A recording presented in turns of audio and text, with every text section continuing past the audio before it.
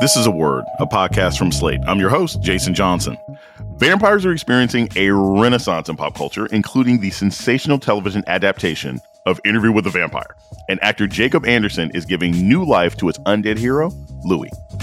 He's somebody that was having an identity crisis as a human, but as a vampire, that identity crisis becomes tenfold. Interview with the Vampire's Jacob Anderson, coming up on A Word with me, Jason Johnson. Stay with us. This episode is brought to you by Shopify. Whether you're selling a little or a lot, Shopify helps you do your thing, however you cha-ching. From the launch your online shop stage, all the way to the we just hit 1 million orders stage. No matter what stage you're in, Shopify's there to help you grow. Sign up for a $1 per month trial period at shopify.com/special offer, all lowercase. That's shopify.com/special offer. Welcome to A Word, a podcast about race and politics and everything else. I'm your host, Jason Johnson. Fans of highbrow horror, like myself, have long loved the work of Anne Rice. She revolutionized the genre, starting with her 1976 novel, Interview with the Vampire. It was turned into a huge blockbuster film in '94, starring Tom Cruise as the vampire Lestat and Brad Pitt as the morally conflicted vampire Louis de Pointe-du-Lac. Now, Interview with the Vampire is back, thrilling viewers with a new television series on AMC. Louis is back too, but now instead of being a white 18th century plantation owner, he's a black 20th century upscale pimp, and it's British actor Jacob Anderson sinking his teeth into the role. I'm hoping health and pride won't deter you from the following proposal. In a week's time, in a setting of my choosing, we revisit the project boyish youth prevented us from finishing.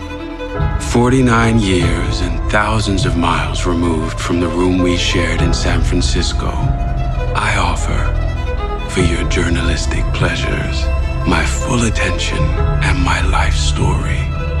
All affinities, Louis de Pointe-du-Lac. The show created such a sensation that it was renewed for a second season even before it premiered last Sunday. And now, for your listening pleasure, we're glad to have the new Louis, actor Jacob Anderson, join us today. Jacob Anderson, welcome to A Word. Thank you for having me. You've said in a lot of interviews that you actually hadn't even read the books. So what actually attracted you to this role? Because this has a long history. There are people who know intimate details of all of these characters. Was it intimidating? Why'd you want to step into this role? Yeah, I mean, initially the thing that drew me to it was Roland Jones's pilot script. And then I read the book out of curiosity and maybe presumptuously. I was just very interested in what I'd seen the film when I was a teenager, and it maybe didn't have like a huge sort of impact on me, but I enjoyed it. And then as I read the first book, I was like, oh, wow, this is really interesting. Not exactly what I expected, but just like its spell definitely like got a grip on me. And I read the second book and kind of fell even deeper into it. But yeah, it's a huge world situation. Yeah. But what a world to be in. And I think that the way that Anne Rice explored the human spirit, the human condition, I guess, but through these monsters was really beautiful and comforting and exciting. So one of the things that I find really interesting about your character is like, he was kind of miserable even before he was dealing with the immortality thing, right? Like he's got the issues with his family and his mom. I can't really give anything away for the show, but there's this really, really powerful scene where he does this confessional at the church, like right before everything really sort of pops off. And we're going to play this clip and I want to get your thoughts on the other side. I'm a drunk, Lord. I'm a liar. I am a thief, Lord. I profit off the miseries of other men, and I do it easy. Drugs, liquor, women. I lure them in and grab what they got, Lord. I take daughters with no homes, and I put them out on the street, Lord. And I lie to myself saying I'm giving them roof and food and dollar bills in their pocket, but I look in the mirror, I know what I am. The big man in the big house, stuffing cotton in my ears so I can't hear their cries. And Lord, I drag my family into this mess with me. I shamed my father. I failed my brother. No, son. I lost my mother and sister, and rather than fix it like a man should, Lord, I run like a coward. I run to the bottle. I run to the grift. I run to bad beds. I lay down with a man. I lay down with the devil. And he has roots in me. All his spindly roots in me. And I can't think nothing anymore but his voice and his words. Please, help me! I am weak! I want to die! So, you're playing a gay black man in the early 1900s who's always pretending to be somebody he's not. Does that sort of like help him with being a vampire? Because as a vampire, you're also sort of hiding your true nature from the people that you love and the people that you're interacting with. I think in some respects, Louis certainly thinks that that's a solve, that's going to fix everything. The grass is always greener for him, you know? Mm-hmm. And I think he's not fully able in the first part of the story to like reflect on himself. He's kind of always looking at the ways in which other elements of his life are holding him back. It's such a destructive way that he's living. He's having to like code switch between all of these different sections of his life. And that's enough to drive you crazy. He doesn't know who he is. Mm-hmm. He knows how people perceive him. He knows like the worst of what he is. So at that point, when he confesses to who he is, I think it's just this like sense of complete overwhelm and shame and guilt, almost like an explosion of like self-understanding, and none of it feels good for him. But then he becomes a vampire and it's like, now you're going to have to sit in these feelings forever. Mm-hmm. That was one of the things that sort of got me. Like, this is somebody who can be really passionate about family and his relationships, and then can like threaten people and then kill people and not really care sort of one way or another. Like, if you were to sort of describe Louis and where his rage comes from, does it come from the fact that he doesn't really know himself? Does it come from the fact that it's like, I'm a restrained black man in the early part of the 20th century, I don't get along with my family? Where do you think the rage comes from that allows him to kill so quickly and yet in some instances not be as affected by it as you think somebody else would? I think it's all of the above. He's imploding, right? He's like constantly chafing against his own being. That's not necessarily defined for him.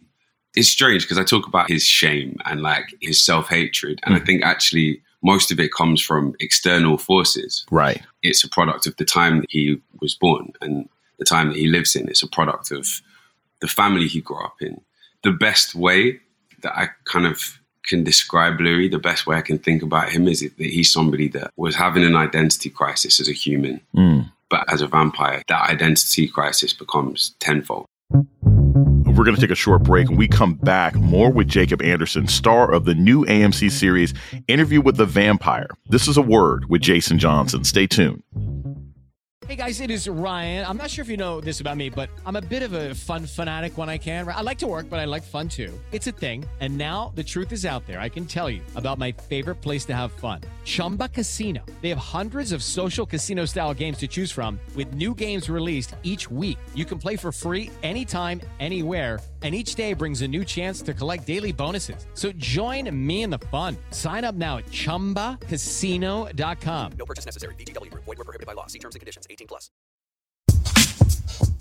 You're listening to A Word with Jason Johnson. Today we're talking about the new adaptation of Interview with the Vampire with star Jacob Anderson. So, look, most people still know you as Grey Worm, the unsullied warrior for Game of Thrones. He's a eunuch. He's a man of very few words, usually in Valyrian.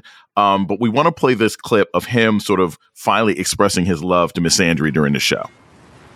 When Daenerys takes her throne, there will be no place for us here. I am loyal to my queen. I will fight for her until her enemies are defeated. But when the war is over and she has won, do you want to grow old in this place? Is there nothing else you want to do? Nothing else you want to see? North. I'd like to see the beaches again. Then I will take you there. My people are peaceful. We cannot protect ourselves. My people are not peaceful. We will protect you. Like, y'all were the only two black people who really got to speak on several seasons of Game of Thrones. Just talk to the audience a little bit about what it's like to be the only black person on a hit series and now being able to be in a show where you're surrounded by sort of a very specific and almost romanticized part of sort of black culture.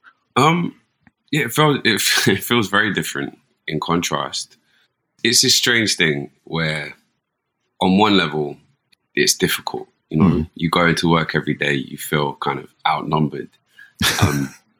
And I think that's like quite a difficult place to start from in like a working environment.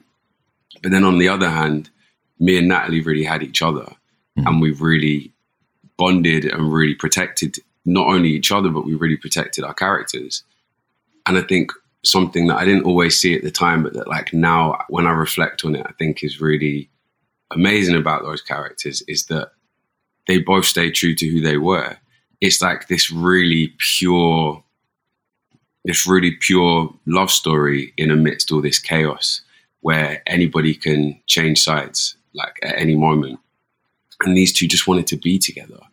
You know, they just wanted to get to know each other. They're kind of like, they're so overwhelmed with trauma and they're on this path of figuring out who they are as people. They were never given the opportunity to be people, to be individuals. And they find out who they are through each other. And that's like, I feel really honored to have portrayed that. And also, the more people come up and say to you, like, it meant something that you two were there. Yeah. Because at the time, I've been looking at Caleb McLaughlin's comments from Stranger Things. Yes. And I so understand that. Like, I so know that feeling. I think sometimes at the time making that show, you just got the sense that, like, en masse, people were less excited to see you. Right. And I think sometimes it removed me from the kind of cultural hugeness of that show. I always felt a little bit like outside of it. And yeah, I feel for him and I understand what that is and how that feels. But also it makes it even more special when somebody comes up and is like, I felt understood by this. I felt seen. But yeah, I'm still working it out. It's real. Look, I rooted for you two out of all, like the only Game of Thrones Funko Pops I have are you and Miss Andre. Like literally, I have the gray one when I got it from San Diego Comic-Con. Going along those same lines of Caleb McLaughlin, who spoke about some of the challenges he faced from the racism from fans being on hit like Stranger Things, you are now going to be in sort of a third huge franchise, right? You're in Game of Thrones. The whole planet watched it.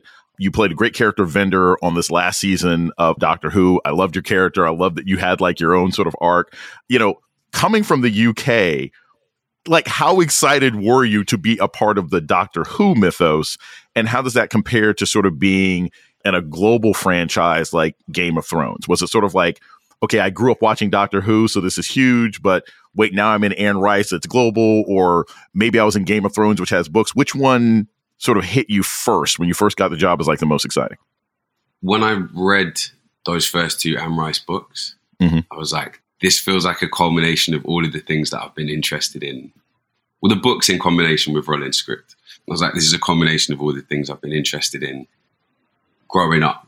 And also particularly coming into my 30s and reflecting more, going to therapy, trying to like figure out why am I anxious? Why am I an anxious person? And she really explores the human condition. That to me is like, it's so interesting. I think the show is all about depth of feeling. It's about the complexity of feeling and of love and emotion and how the outside world can also mess with that, even as a vampire. So that is very exciting to me. And now that I've read, I'm 6 books in now. Oh, wow. Okay. I was saying to my co-star Sam yesterday that like I'm going to be starstruck now when characters from later books start coming into the show. I'm going to be like, oh, that's you. But then by the same token, Doctor Who has a childhood significance to me. Like I'm a self-confessed nerd. There was something about Doctor Who when I was a kid that sat on the precipice of like complete terror and excitement, exhilaration. And it was the first thing that sort of did that for me, that gave me that kind of dizzy mix of feelings. And probably one of the first sort of nerdy things, aside from Spider-Man, that I was into. And I was watching like 80s Doctor Who on VHS. So oh, wow. Like, okay. yeah. Sylvester McCoy was my first. Right. So like, wow. Okay. and these kind of rubbery monsters in it. Like that to me has a very, there was no way that I was ever going to say no to being in Doctor Who. So that was exciting in that way. And Game of Thrones was like, I wasn't familiar with the books. I'd never read the books. I still haven't read the books. But then I also didn't have a sense of like what the show was going to be when I auditioned for it at first. I was meant to be there for 5 episodes. So then that became like, I fell in love with that because I was like, oh, this is a Pinocchio story. The challenge of like that sort of trickle of like humanity coming back to Grey Worm after it was stripped from him. That was such an exciting challenge. And however you want to feel about it, it was actually such a rare challenge to be able to do that without actually having much to say. Exactly. Like to do that in looks and to try and communicate that. I'm proud of myself for that. We're going to take a short break. When we come back, more with Jacob Anderson, star of Interview with the Vampire. This is A Word with Jason Johnson. Stay tuned. You're listening to A Word with Jason Johnson. Today, we're talking with Jacob Anderson, star of Interview with the Vampire. So I got to tell you up front, there's a lot of actors that also rap. I was Shanks and Bigfoot, like when I used to go to London back in the day. Whoa. Oh, yeah. Yeah.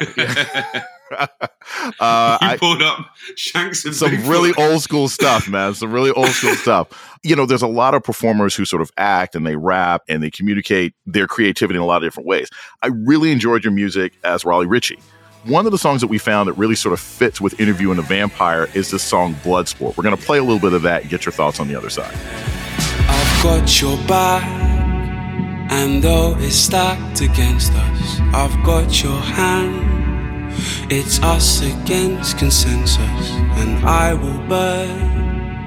The people you hurt, you're the worst, and I will not learn. Cause I am too young and too dumb to consider the terms of breaking the law, and I'll curse the day that they return. With a smile on my face as their heads hit the floor, and they're done now, it's curtains. The bloodlust. So you told an interviewer once that you felt like music was like its own exorcism and acting was the opposite. What do you mean by that? Like, how is music an exorcism and acting is the opposite? Well, I think that's slightly changed with Louis. Okay. There are things about Louis that are things that I share with him. But I always used to think of it as like, acting is how I get out of my head, somebody else. And then music is how I get very deeply into my head and then try and find a way to articulate what's going on in there. And I think that was it, really. I saw them as two different things. Whereas with Louis, there was like a real concern when I first started that it was going to be triggering. I thought I was just going to like end up going so deeply back into, you know, I was in like a pretty good spot when I got that job. I struggle with like bouts of depression. And because Louis sits in that place for such a long time, I was worried that it was just going to send me back. But actually the way that the show discusses these things, the way that Anne Rice's books discusses these things, it was really cathartic. And it was cathartic in a way that's kind of similar to writing songs, I think, in some ways, even though it's somebody else's words. But I like to be busy. I have to stay busy in the way that, like, if I'm writing a song, I'm busy all day thinking about this thing. And it all comes out as like an explosion at first. And then I'm like structuring it. And then it becomes a structural exercise and it becomes about building something. And then you go back and you're like, does it feel right? Does it feel good? Playing Louis was kind of the same process. You do your first take and it's just all like, Then you do your second take and you're like, okay, we need to refine that a little bit. And then it becomes this whole other thing when it gets edited. And then you do, like, it's so rare to do to work on something as an actor where you're in every day. And I was in every day and playing a character two very distinctly different points in his life, and actually probably 5 distinctly different points in his life. And that just like kept my brain working in a way that acting kind of never used to. So, yeah. Now that you've actually read the books and you've done the show, if somebody is addicted to the Anne Rice books and they read them, what are some differences that you can share between the books and your show on AMC that you think are really cool? That you were like, you know what? This was in the book, but the direction that we took this in, I absolutely love it. Other than obviously Louis being a black man in the 1920s, but yeah, what are some differences that you really like? I think there is actually something to be said about the time in which our series is set in. Like 1910s, it's this like very interesting point in the history of New Orleans. Prostitution is legalized. So it's like this strange boom where they essentially have a red light district, and it's very short lived, but it brings all of this like tourism into New Orleans and also then contributes to the gentrification of New Orleans. But like this period is very secret. You can't find a lot about this period in time. I tried to do a lot of research about that time and about free people of color at the time and Creole people. There's very little documentation or archival materials about that time, which feels like the perfect time to set a vampire story. Right. Because the hiding in the shadows and all that kind of stuff is, I don't know, it grounds it. You really feel like this could have happened, but that the archives got lost or were suppressed or hidden. Or I think that's like a really exciting change that maybe people are like, but we love the frilly costumes and the long hair and all this kind of stuff. But actually this brings something that maybe even, I don't know, it brings something new to the story.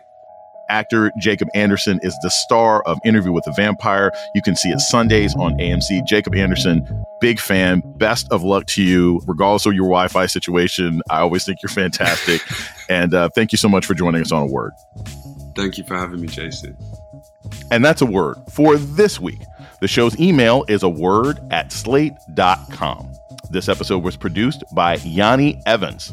Ben Richmond is Slate's Senior Director of Operations for Podcasts. Alicia Montgomery is the Vice President of Audio. Our theme music was produced by Don Will. I'm Jason Johnson. Tune in next week for A Word.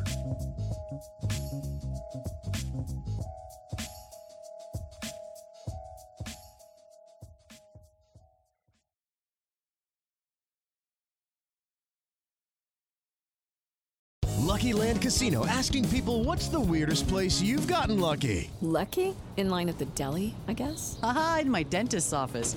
More than once, actually. Do I have to say? Yes, you do. In the car before my kids' PTA meeting. Really? Yes. Excuse me, what's the weirdest place you've gotten lucky? I never win and tell. Well, there you have it. You can get lucky anywhere, playing at LuckyLandSlots.com. Play for free right now. Are you feeling lucky? No purchase necessary. Void where prohibited by law. 18+. Terms and conditions apply. See website for details.